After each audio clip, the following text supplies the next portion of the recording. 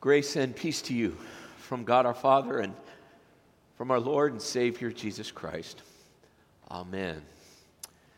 If the job of the musicians is to take the breath away from the preacher, then your two musicians this morning have done a very fine job. Haley and Carissa, thank you. Thank you so much. Unreal. I'm not sure there's much more to say. You've heard of Elijah and Elisha. You know what God's plan entails and how detailed it can be. You've heard the word of the Lord from Galatians, which love is patient, or the fruits of the Spirit are love, joy, peace, patience, kindness, goodness, gentleness, and self-control. And you've heard the word of Jesus saying, anyone who is going to follow me, don't look over your shoulder, just keep plowing straight ahead. I'm not sure I have any more to add there. Maybe a little bit of context. This last week was kind of an intense week. We started out Monday here with Vacation Bible School, and it was just fantastic. We'd worked and worked and worked and worked, and we thought we had everything together. And Monday we learned that we got a ways to go. We're used to having these big events and lots of people and all of this stuff. And when we had an extra 100 kids show up on Monday morning, we had to pivot pretty quickly. I was so pleased and so happy with the volunteers and the staff who met on Monday afternoon and said, if we do this, this is great, this is going to help, we can do this, that. And every day of the week, Vacation Bible School got stronger. First things first. Thank you so much for the support, the leadership, the services, and the sacrifice of St. John's for having such a marvelous event that reached so many people. Over 700 children, over 250 volunteers. I'm so pleased that we're able to get that big heart of ministry and those big scale events, to get those moving and shaking again, and to handle them well. It feels like our engine is moving very well. I wanted to make sure today also that if you came today thinking that I was going to take a victory lap on the Supreme Court decision that came down on Friday, then whether you're here this morning or online, you're going to be sorely disappointed, maybe in me. And if that's true, I'm sure I'll hear about it on email rather quickly today. But we who live in California have a long way to go. And I'll address that issue when I've thought it all the way through. I do know that being pro-life and what that means makes a difference in how we address issues of life in people who are in the toughest of circumstances. Before I left on a short vacation, Pastor Trevor reminded me that last weekend on Saturday, we welcomed over 150 people from foster care in Orange County to our campus. I think the Lord has called us to a ministry that is making an enormous difference. And I'd like to be able to think a little bit more clearly about what it means to be pro-life in California and what it means to preserve and nurture and engender a culture of life in our own neighborhood here in Orange. This morning we begin a new sermon series, and I love that. We get to talk a little bit about good Dr. Luke. The lessons are so practical that sermons kind of write themselves, and maybe that's the best way it should be for the summer. Even 2,000 years after the writing, the lessons and the words and the interactions with people, the parables of Jesus, they all just speak to right where we're at here and now.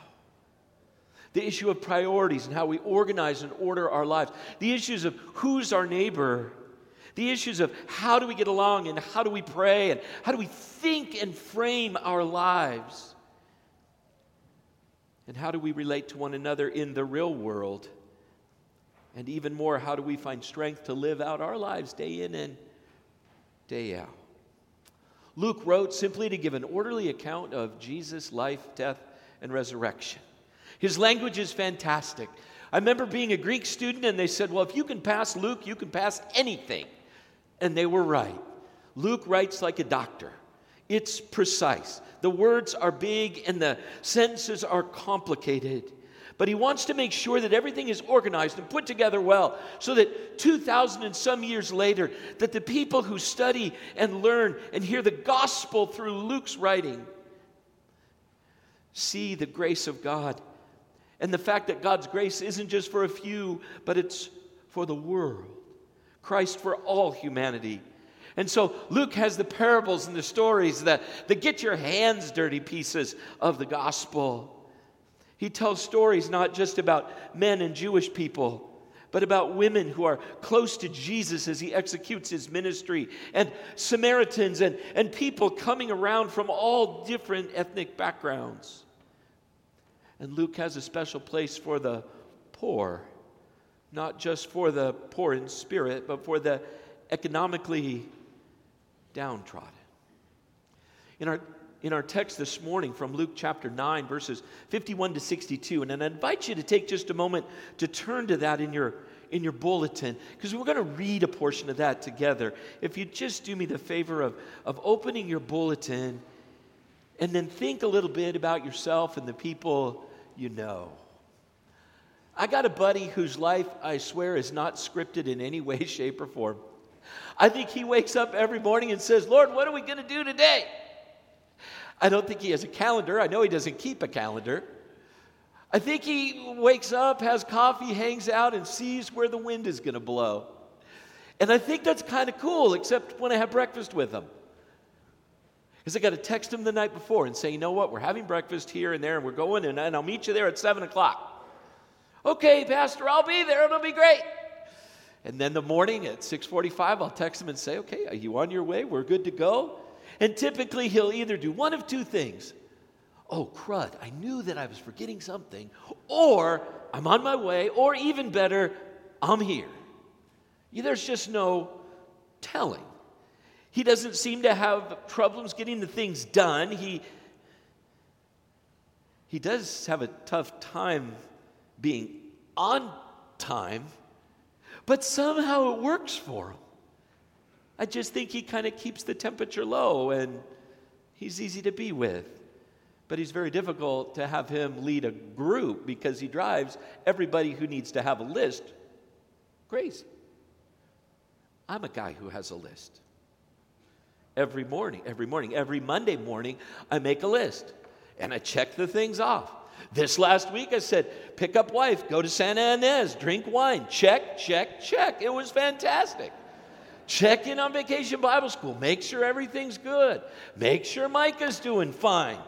Everything's cool. Check, check, check. So when I got up here this morning, it said, preach Sunday. I'm like, oh, okay, that's cool. Check, check, check. Teaching church, check. It just works that way. And I know that for the most part, if I forget something, it's in a very narrow band. And I plan a little bit of adaptability in it too. There's got to be some flexibility and adaptability. But I have a pretty good idea when I wake up and hit the road what the first thing's going to be, and then how to engage from there. I'm a list guy. It works for me. And there's something marvelous about taking my purple pen and just Xing out those things. Sometimes I will put make your list, and when I X that off on Monday at 10:30, God is good. How do you set the priorities of your week, of your day, of your moment? Each one of you do that. You did that this morning. You set a priority. You said, we're going to get to worship this morning. It's important. It's the first day of the week. It's Sunday. We're going to hear the good news of Jesus. We're going to hear Haley and Carissa. Klinkenberg's going to drone on. It'll be great this morning. But our text calls us to think a little bit wider than the day, the moment, and the season. Upon what do you prioritize your entire life? How do you make sense and order your life in a way that's congruent with the word and the promise of God? What's first? What's first? When you consider the things and you're laying in your bed and you're saying, wait a minute, what's first? What's the first thought that comes into your mind? What is the one value that drives all your thinking, all your speaking, all your behaving? And what is that value upon which your entire life is built? Sometimes we live in a but I need to first world. I need to do this first. I'd invite you to read with me from our text from Luke chapter 9, beginning at verse 57 and reading through 62. Think of those words when you read them, but first I need to. Let's read together. As they were walking along the road, a man said to him, I will follow you wherever you go. Jesus replied, foxes have dens and birds have nests, but the Son of Man has no place to lay his head. He said to another man, follow me. But he replied, Lord, first let me go and bury my father. Jesus said to him, let the dead bury their own dead, but you go and proclaim the kingdom of God. Still another said, I will follow you, Lord, but first let me go back and say goodbye to my family. Jesus replied, no one who puts a hand to the plow and looks back is fit for service in the kingdom of God. Reading that, it shouldn't be too amazing that Jesus' crowds start getting smaller and smaller and smaller because he sounds so harsh. All the guy wanted to do was go back and say farewell to his parents.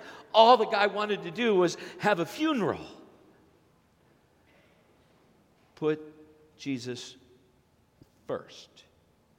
The focus of this text is the priority of faith in Jesus Christ. Our connection to Jesus is our first priority.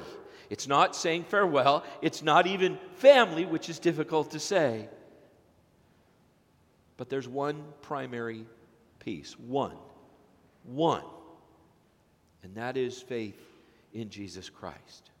In verse 51, Jesus says he's on his way to Jerusalem. Crowds are huge. They're big. Jesus is a big thing now.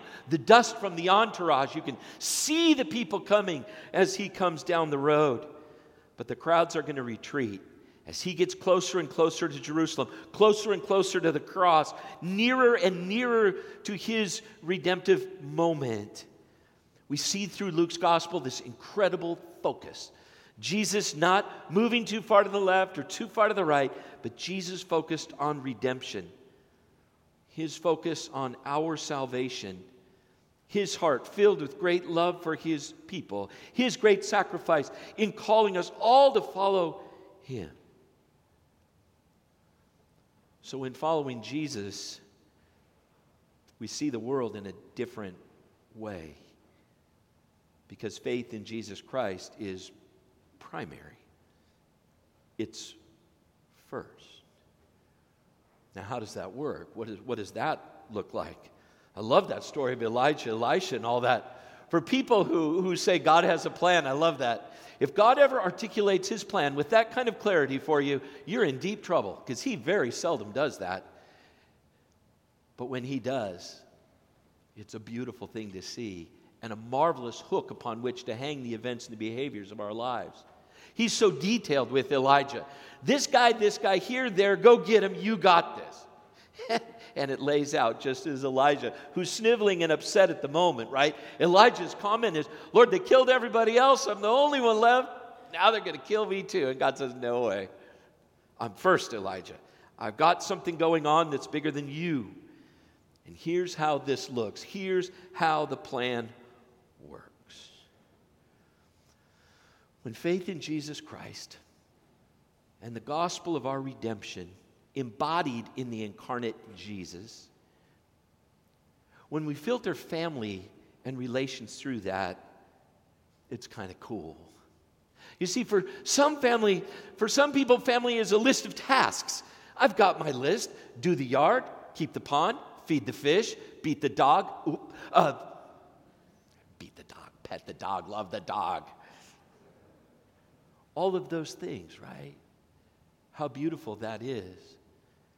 And some people, they live in the softness of the moment, and they're adaptable in that. And God bless you. However you choose to order your family, do it on the foundation of faith in Jesus Christ. For there's a platform upon which our relationships and our lives are built. Family are those who are entrusted to us by God, who have been redeemed in the blood of Jesus. Not so many little tasks, not so many little liabilities, but the people that God has entrusted to us who've been redeemed in the blood of Jesus. So serving and living in family, some days are really easy. Some days are simple and nice and beautiful. Some days are days of vacation that are chilled out and relaxed and wonderful. And some days are very, very difficult. Time of illness, a time of losing a job, a time of pain and fraying of family relationships. It's then that we figure out what the foundation of our family and our relationships are. And it's just a matter of tasks or just a matter of bumping along, then we're in deep trouble. The resources aren't there to reach back and say, but when our lives and the lives of those we love are built on the foundation of faith in Jesus Christ, we have the faith to engage and finish tough days because our identity in our family is found in Jesus, the source of our love, the source of our connectedness together, the source of the ability to reconcile and to live together gracefully. That's kind of how that works. That's how you think through it. How do we consider job and work? Some live to work. They work, and making a living is the most important thing. The 2 best days of their month are the 15th and the end of the month because that's the day where you cash out. Others work to live. And work is providing an income that helps them keep up with their responsibilities. One on the far side can be a workaholic who finds all their meaning and all their value in the tasks that they do. And the other can just kind of bump along from thing to thing, ant and grasshopper type stuff. But what if we looked at work and the industrious nature of our lives through the lens of Jesus and found a renewed sense of satisfaction in our work? We work and make a living, but even more, in making a living, God calls us to have a life that supports those that we love, a life that fills our hearts and provides meaning in the work of our brains and our hearts and our hands and our feet and our backs. And in our own unique way, God helps us make people's lives better. Overall, that's how it works. First things first. Follow Jesus. And that last little piece is fantastic, isn't it? I don't know how many of you have walked through or been in a newly plowed field. But usually a young man who's given the responsibility of driving the tractor, usually that guy gets 2 or 3 shots at it. And if he plows under the corn or plows under the beans, there's a big issue. The secret to plowing straight is looking straight and going all the way down the row. My brother-in-law can do it with the GPS on his tractor just with one finger. It's amazing. Don't look back. Don't put your hand to the plow and then say, but something better may be coming along. Rather, look front-facing, because your back is covered by the cross. Your past is reckoned, your future is bright, your heart is hopeful. And Jesus. Follow him first. Follow him best. First things first. In the name of Jesus. Amen.